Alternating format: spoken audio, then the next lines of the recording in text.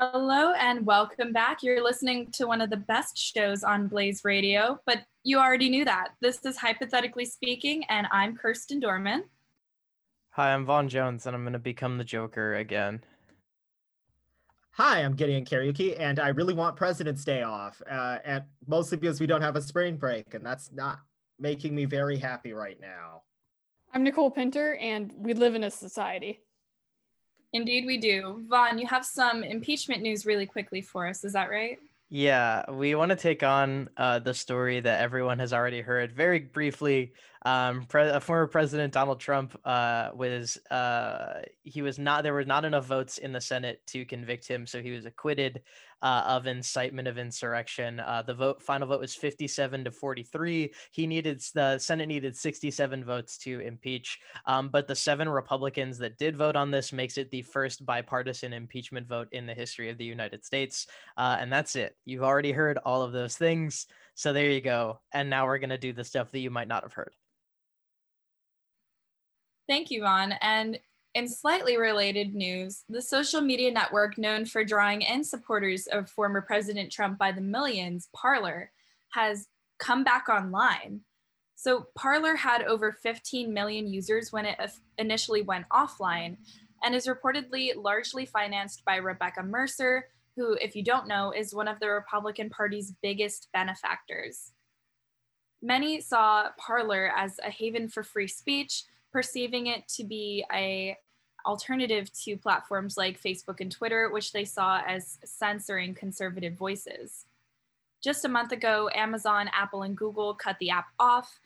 Apple and Google saying it was because Parler had not sufficiently policed its users' posts and allowed too many that encouraged violence and crime.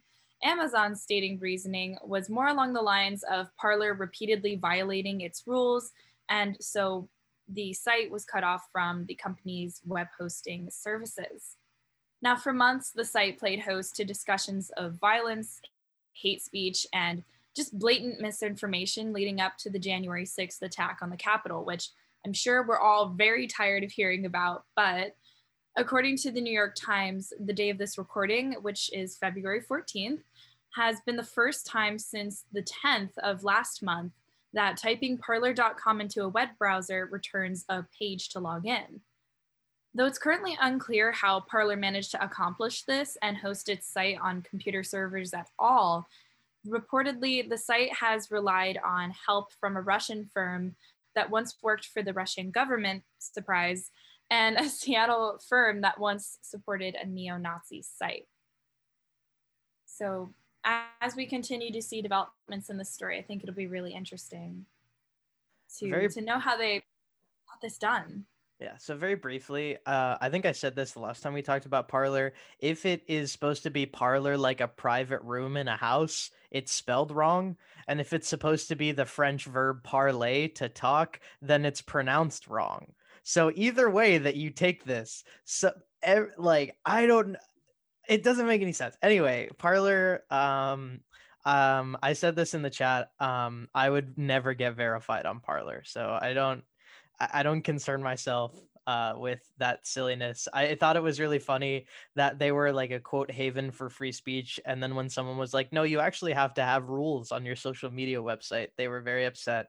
I just don't see it as a legitimate social media thing. It's going to take a lot to dethrone Twitter.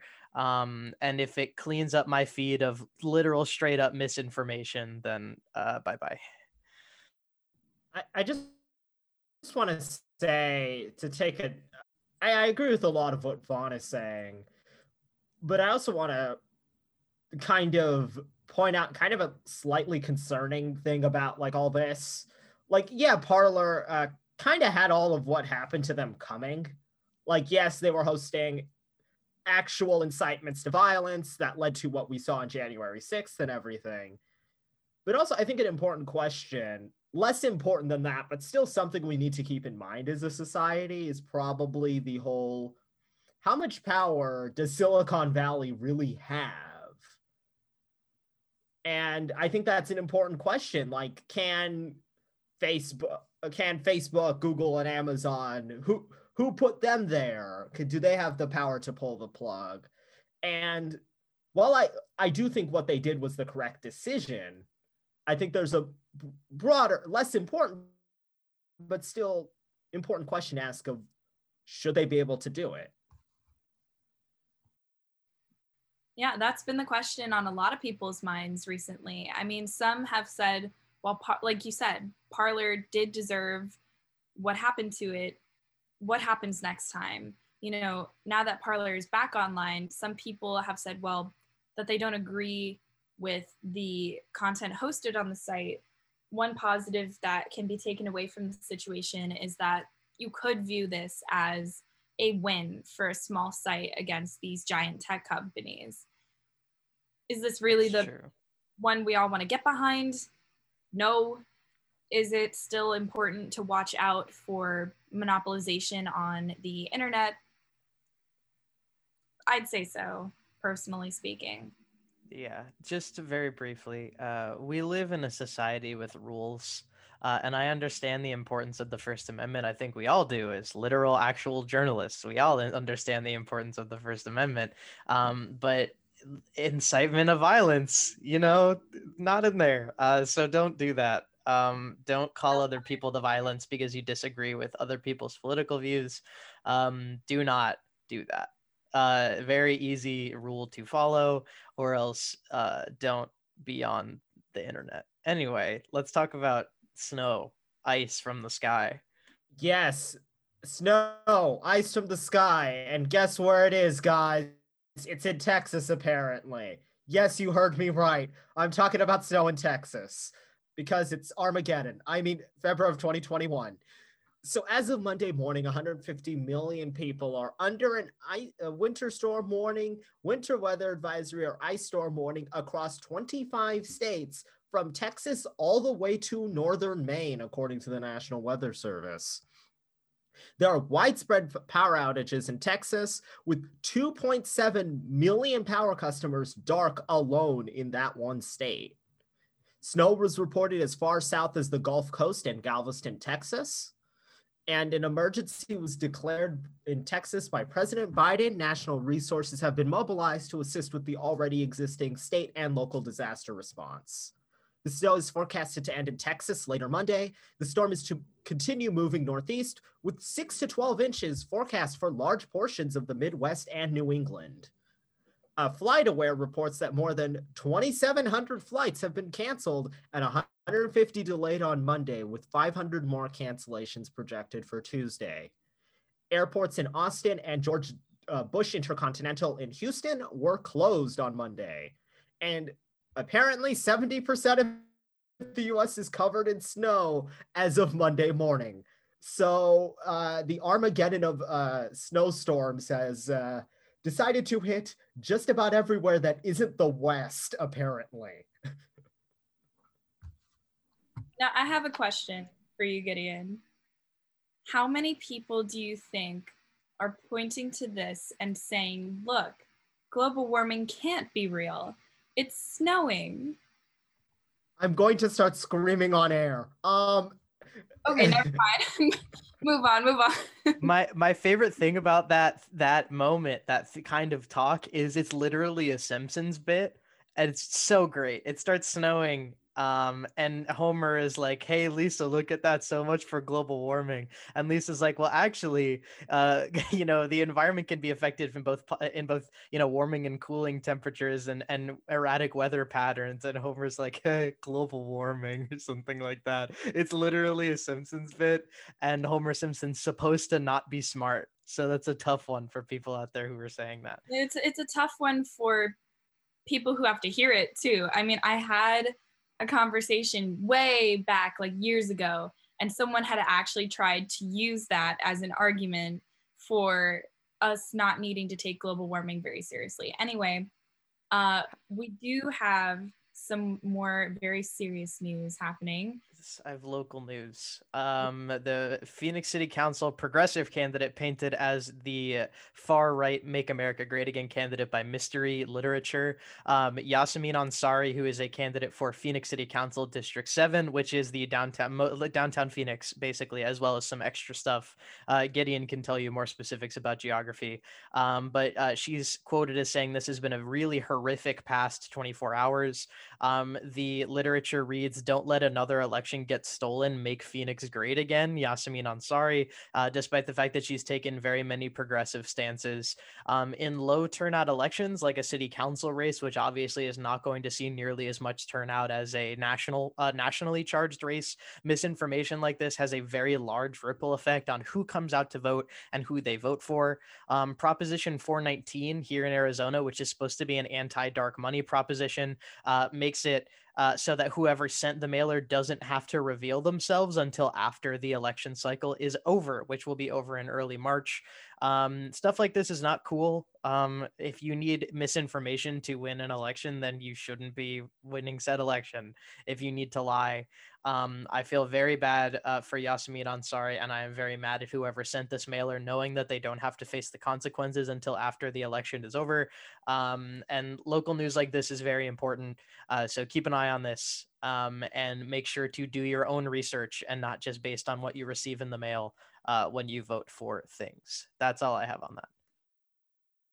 Yeah, and just to clarify, Vaughn said I know a little more on geography. District 7 is like 3/4 of downtown and stretches all the way out to Levine. So rather large city council district. He knows. And yeah, this is a very upsetting story. And then we have one more. I think, Kirsten, is this you? This is me. So now we have a little bit more lightheartedness before we hop into entertainment. And I personally found this story to be pretty funny. So over Valentine's Day weekend, the Nash County Sheriff's Office in North Carolina offered what it described to be a special too sweet to pass up. They posted on their Facebook page and noted that the special includes what the Sheriff's Office described as a set of limited edition platinum bracelets, free transportation with a chauffeur, and a one-night minimum stay in their luxurious 5-star accommodations. According to reporting by the Associated Press, this also comes with a special Valentine's dinner, according to the Sheriff's Office. And I'm sure you're wondering specifically what they mean here, but I'm also sure that you can read between the lines. They are talking about putting people in jail. When they put out the offer, they put it out to anyone whose ex-partner has an outstanding arrest warrant specifically. And I mean, what could make your ex feel more wanted than turning them in, right? Reactions in the comment section on the post were not all positive, as they rarely are. But I personally find this to be a kind of tongue-in-cheek way for an office like this to just have a little bit of fun with the holiday. So it's not sad election news anymore. Now we talk about this. That's pretty funny if you look at it at face value, and there's non-face value stuff that you could go into that makes it a little bit sadder, obviously. But at face value, that's a pretty funny joke. Like, that's pretty good. Yeah, and you gotta wonder if anybody took them up on it. I feel like they should, like, if somebody did, they should definitely post that. They should absolutely follow up. This is, I think, when we get into entertainment, I think Nicole, there's a lot of superhero stuff here, so I know Nicole and Kirsten kind of went ham on the entertainment section. We got excited, this is like our sports section. Truly. I also have the sports section too, but yeah, so it evens out. But we do live in a society, after all. Yesterday, Zack Snyder's Justice League trailer was released. So the Snyder Cut, I'm sure at this point you've heard about it. It was announced like a year ago that this Snyder Cut would officially get released. This is because he originally had the movie in 2017, shot, I want to say 1/2 to 3/4 of it. And then I forget what the reasoning was for why he was gone. Joss Whedon took over and finished it. And yeah, we've heard enough about Joss Whedon. My man Josh cringed it up. Yeah. And so people are very excited for the Snyder Cut. In almost a weird way. Listen, I'm more of a Marvel person than a DC, but this Snyder Cut has been hyped out more than anything I've ever seen when Wonder Woman is sitting right there. Not the second one. The Yeah. second one isn't good, but the first one. But listen, editing makes a huge difference in a movie. So how different this could look with what he shot, what he edited, intrigues me enough to see it.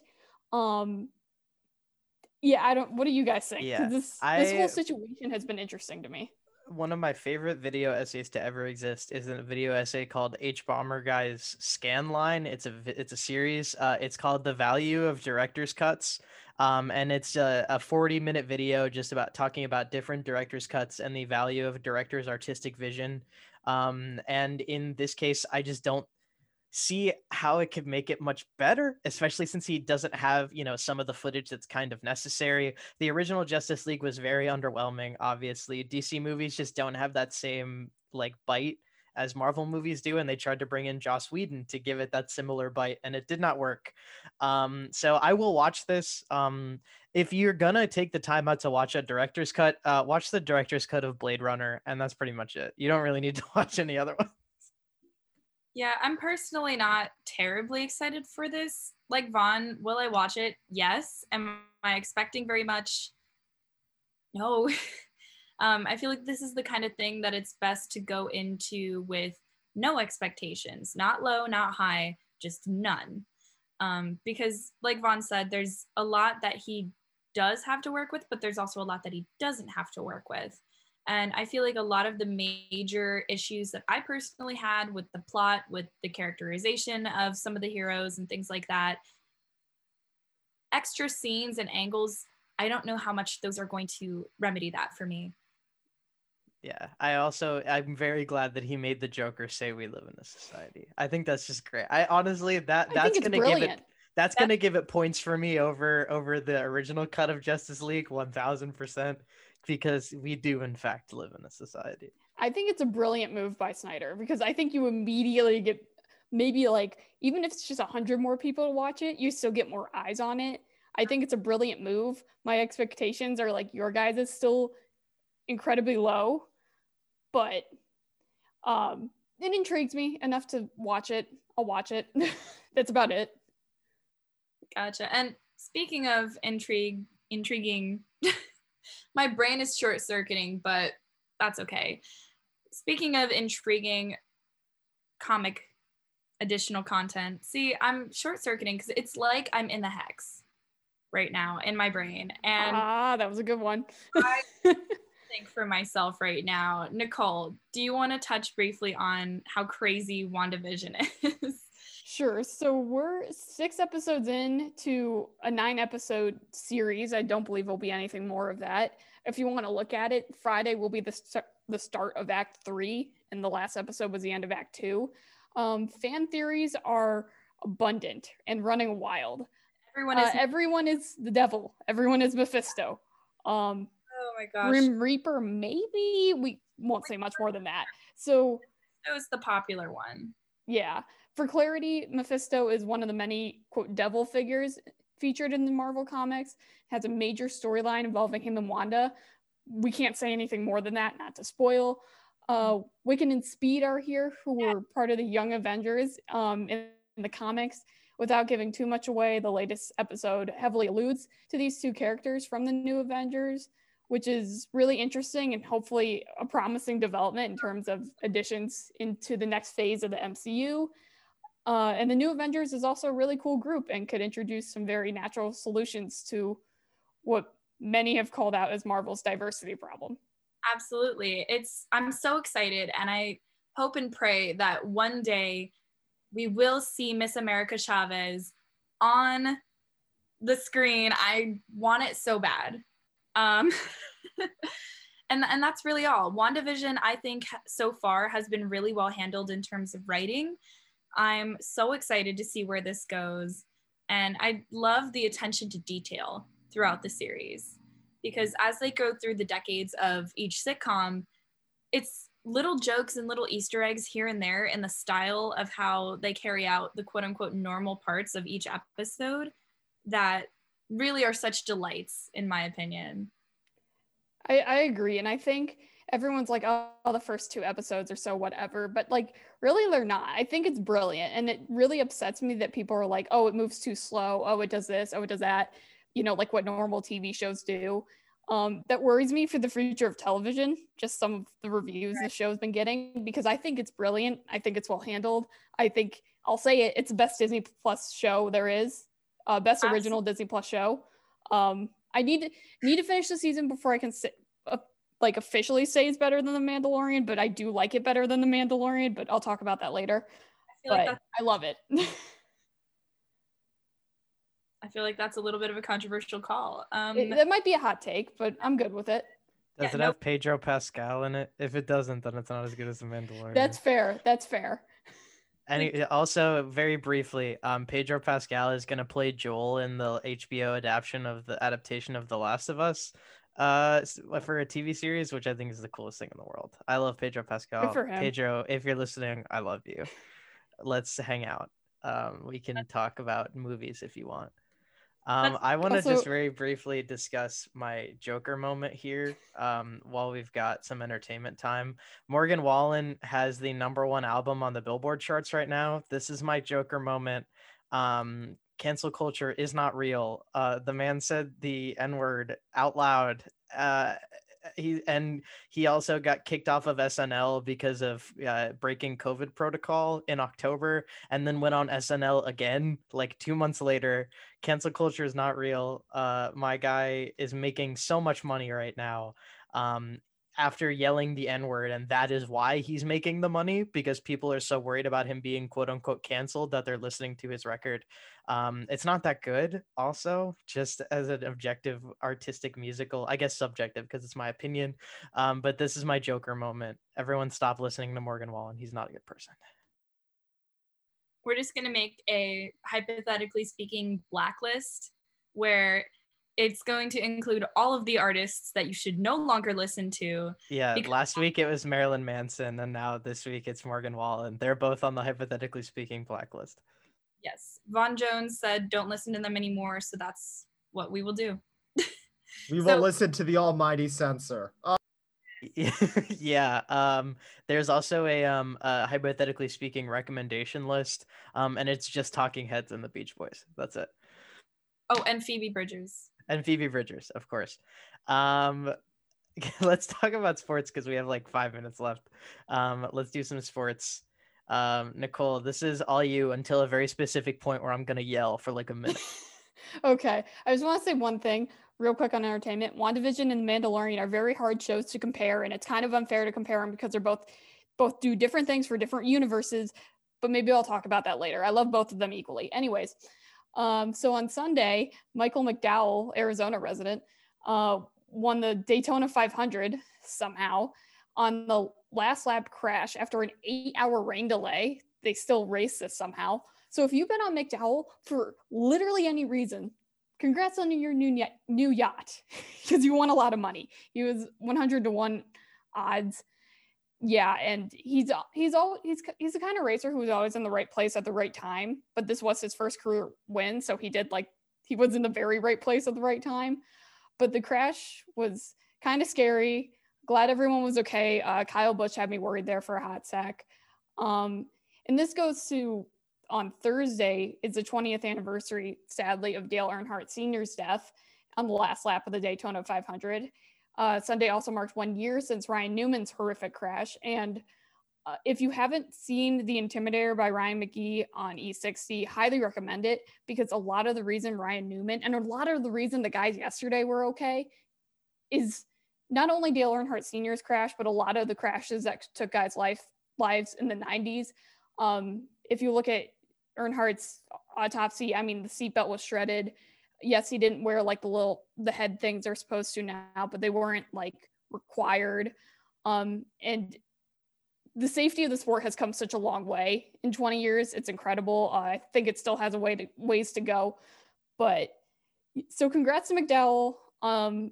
Very sad anniversaries. Very happy Newman was back in the race car, even last year. But moving on, the Suns are good. they beat the Magic. Oh yeah!